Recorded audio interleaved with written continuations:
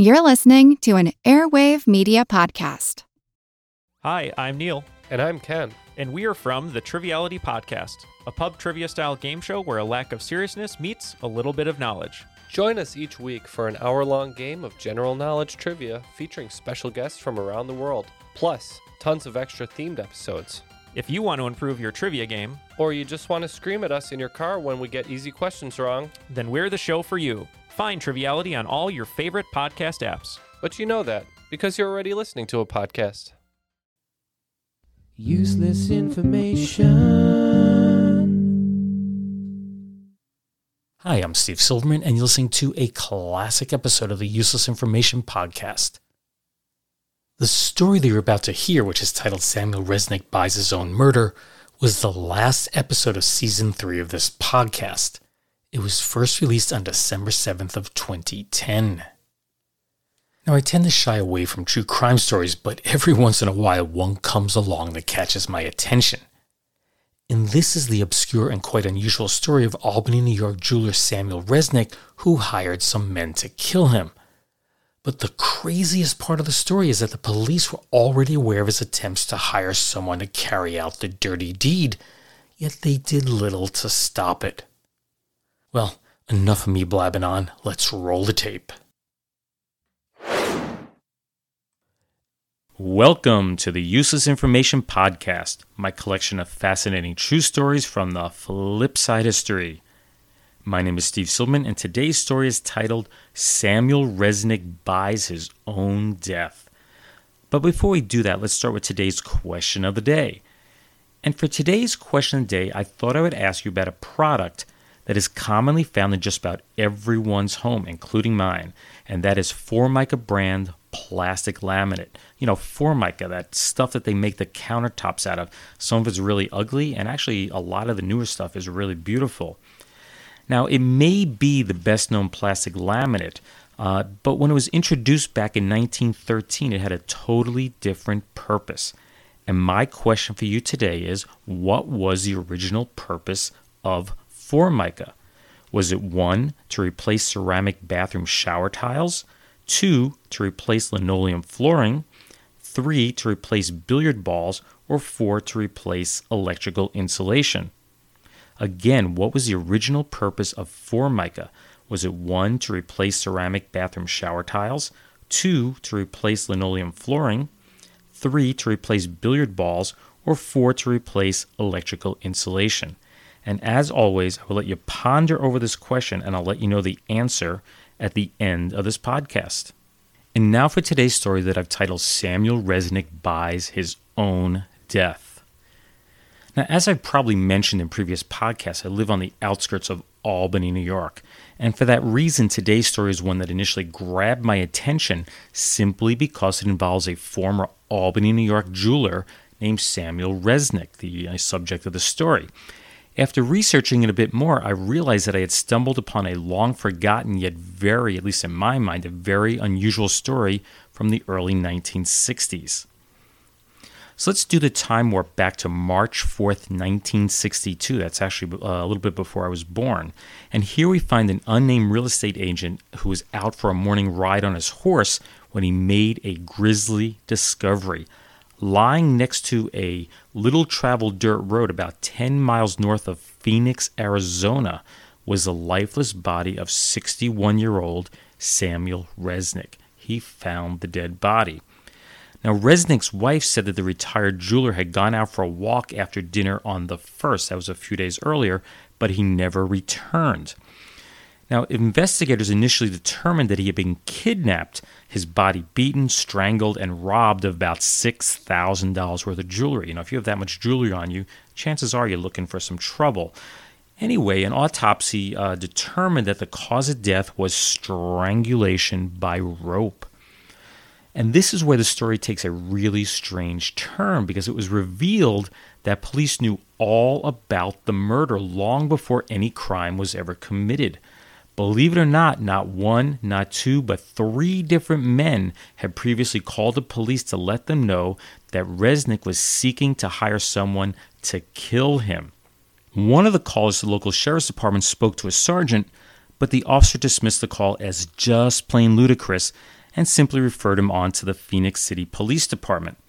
So the caller contacted the Phoenix City Police Department, but they also thought that he was a bit of a crackpot and they didn't pursue it any further. And even if it was true, they couldn't do anything about it. That's because Resnick would surely deny the claim, and at that point, no crime had been committed, so they couldn't charge anybody with anything. Now, another caller mentioned that Resnick was answering the Situations Wanted classified ads in the newspaper, in particular, those that indicated they would do any type of work. So the police wondered, could Sam really have interpreted any kind of work to mean anything, including murder? So they decided to follow up on the ads in that classified section, and this led them to a guy named Clemmy Jackson, who had just moved to Phoenix from Crockett, Texas, in search of work, hence the ad in the paper. Now, Clemmy was staying with his brother R.E., that's his initials, R.E. In all the articles that I read, I couldn't find out what that stood for. Anyway, Clemmy was staying with his brother R.E., and the police went to visit them and found a car owned by their uncle. And inside the car was a length of rope that could have been used in the murder. As a result, 5 young men were arrested shortly thereafter. Arrested were Clemmy Jackson, of course, age 19, and his brother R.E., who was 21, along with Ernest Spurlock, who is age 29, John Henry Lewis Jones, age 21, and Jesse Tillis, age 19. Now, one would think that 5 men would tell 5 totally different stories, but they were all remarkably similar. Not only did they all admit to committing the murder, they all made the same exact claim as the earlier callers that Resnick had hired them to bump him off. So here is their version of the facts in the case. Resnick had contacted the younger Jackson, that's Clemmy, on February 25th, a few days before the murder. Clem had run an ad that started with service attendant or anything else. Resnick offered Clem $6,000 in jewelry and another $200 in cash to murder him. Sam claimed that he had been dying from incurable cancer and heart disease. He had both of those. And he was in unbearable pain, and he wanted to end his life. But he needed to make it look like murder so that his wife could collect $50,000 in life insurance. Now, Clem was just stunned and he left. But Resnick called him again later that night, but again Clem turned him down. But on the other hand, his brother R.E., who he had been staying with, was interested and sent Clem back to find out more information. Resnick requested that he be shot in the head from a speeding car, but none of the guys owned a gun. In fact, none had even fired a weapon. So it was arranged that Resnick would take a walk right after dinner on March 1st. That's the last time his wife saw him. And he climbed into a 1952 Studebaker with R.E. and the 3 other men that were arrested. Clemmy wasn't there. They drove out to the desert location where, his body was ultimately found. So here's how they did it. With 2 men on either side, they looped an ordinary clothesline rope around Resnick's neck and pulled. They must have, had a really crummy rope because it snapped almost immediately. So Resnick then doubled up the rope and explained how it should be done. And then the 4 guys, 2 on either side, pulled for 2 or 3 minutes until Resnick fell forward on his face.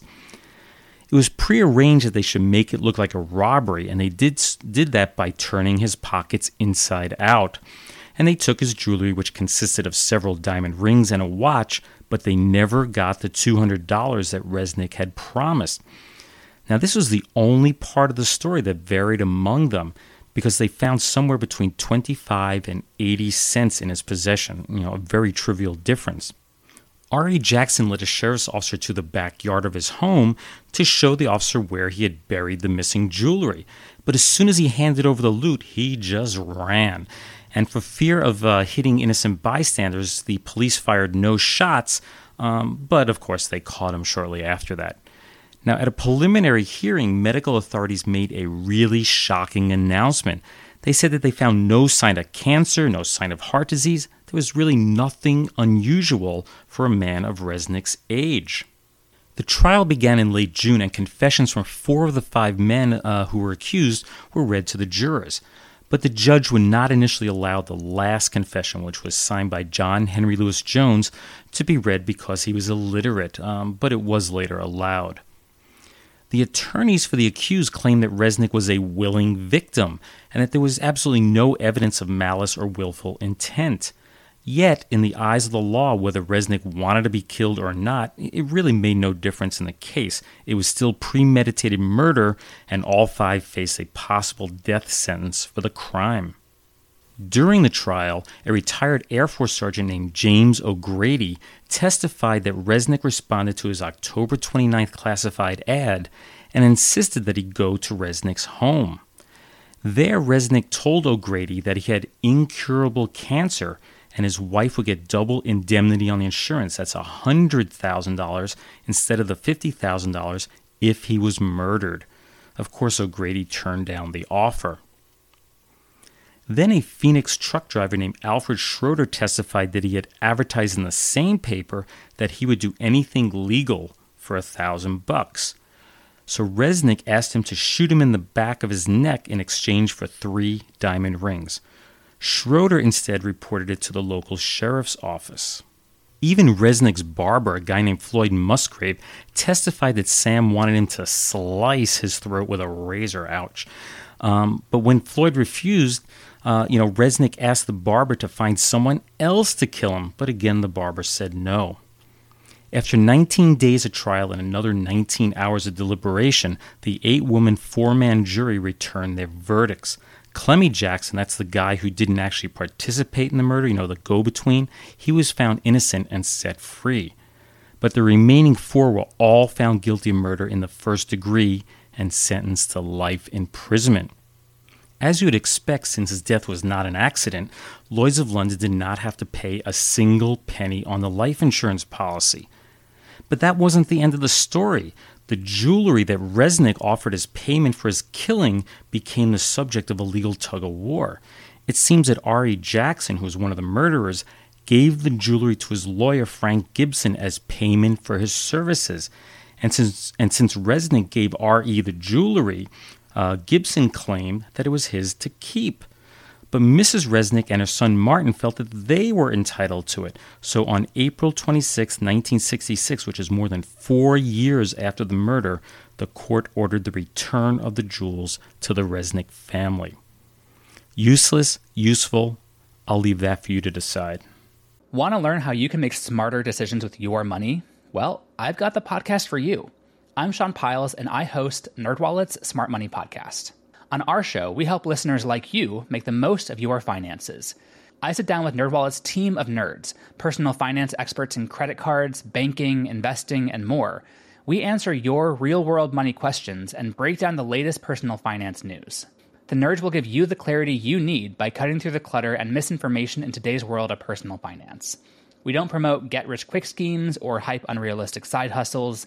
Instead, we offer practical knowledge that you can apply in your everyday life. You'll learn about strategies to help you build your wealth, invest wisely, shop for financial products, and plan for major life events. And you'll walk away with the confidence you need to ensure that your money is always working as hard as you are. So turn to the nerds to answer your real-world money questions and get insights that can help you make the smartest financial decisions for your life. Listen to NerdWallet's Smart Money Podcast wherever you get your podcasts. At the time, I only felt a punch. I think everything went wrong. His drug of choice was heroin. Binging and purging over and over and over. Evaluate you, and if you're okay to go, they're going to let you go. This is Justin, and I do the Peripheral podcast. I have a true crime background, but when telling the stories of true crime, sometimes you have to gloss over topics like mental illness, drug addiction, sexual assault. And I feel like we do that in life too. So this podcast is my attempt to bring all of these topics that are on the peripheral into the mainstream. So please join me wherever you listen to podcasts. And now for a few words from our retro sponsor.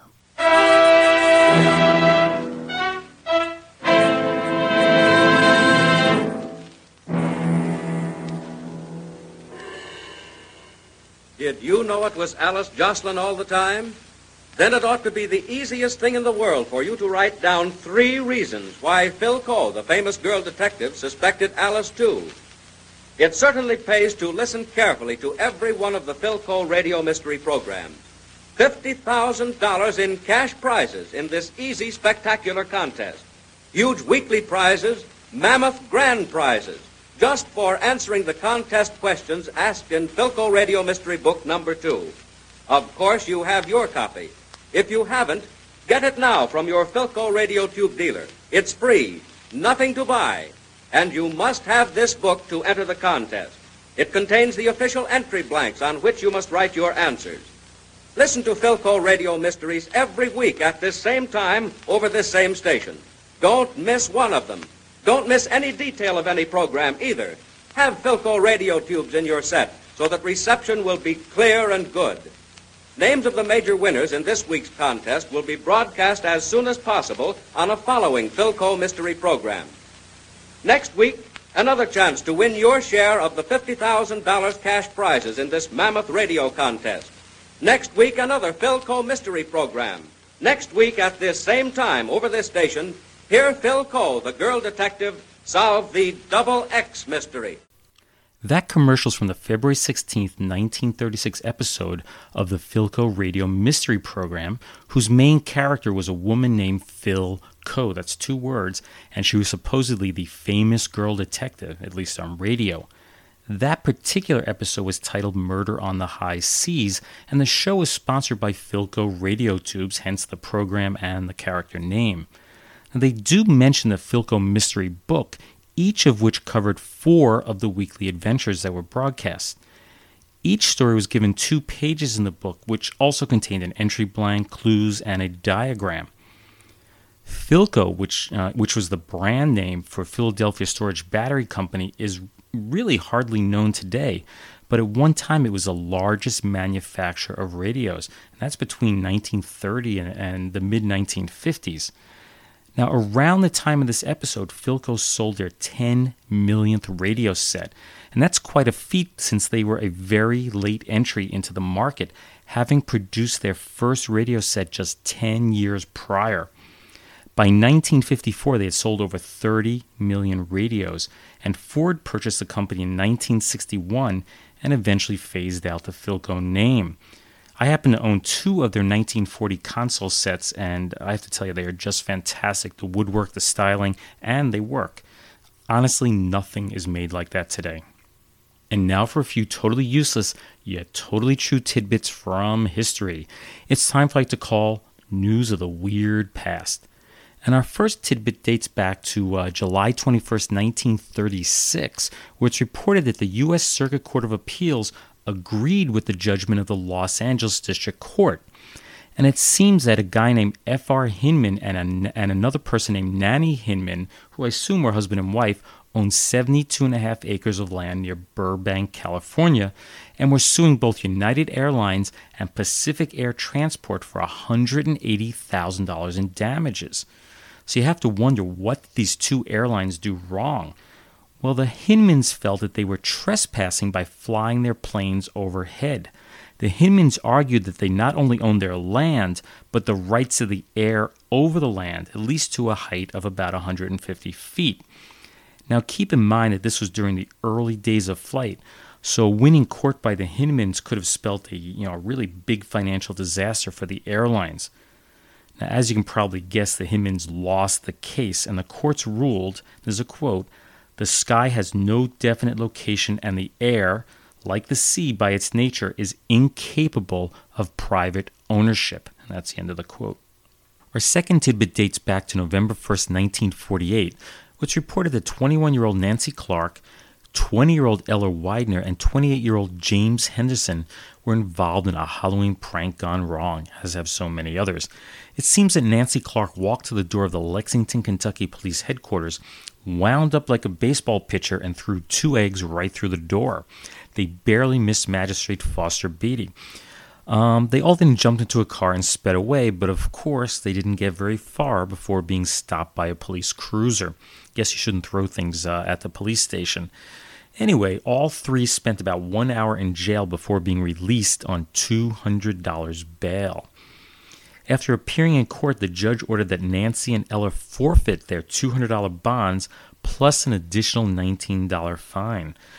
James Henderson had his $200 bond returned, but he was also fined the $19. That's a total of $457 for throwing just 2 eggs back in 1948. That's pretty costly.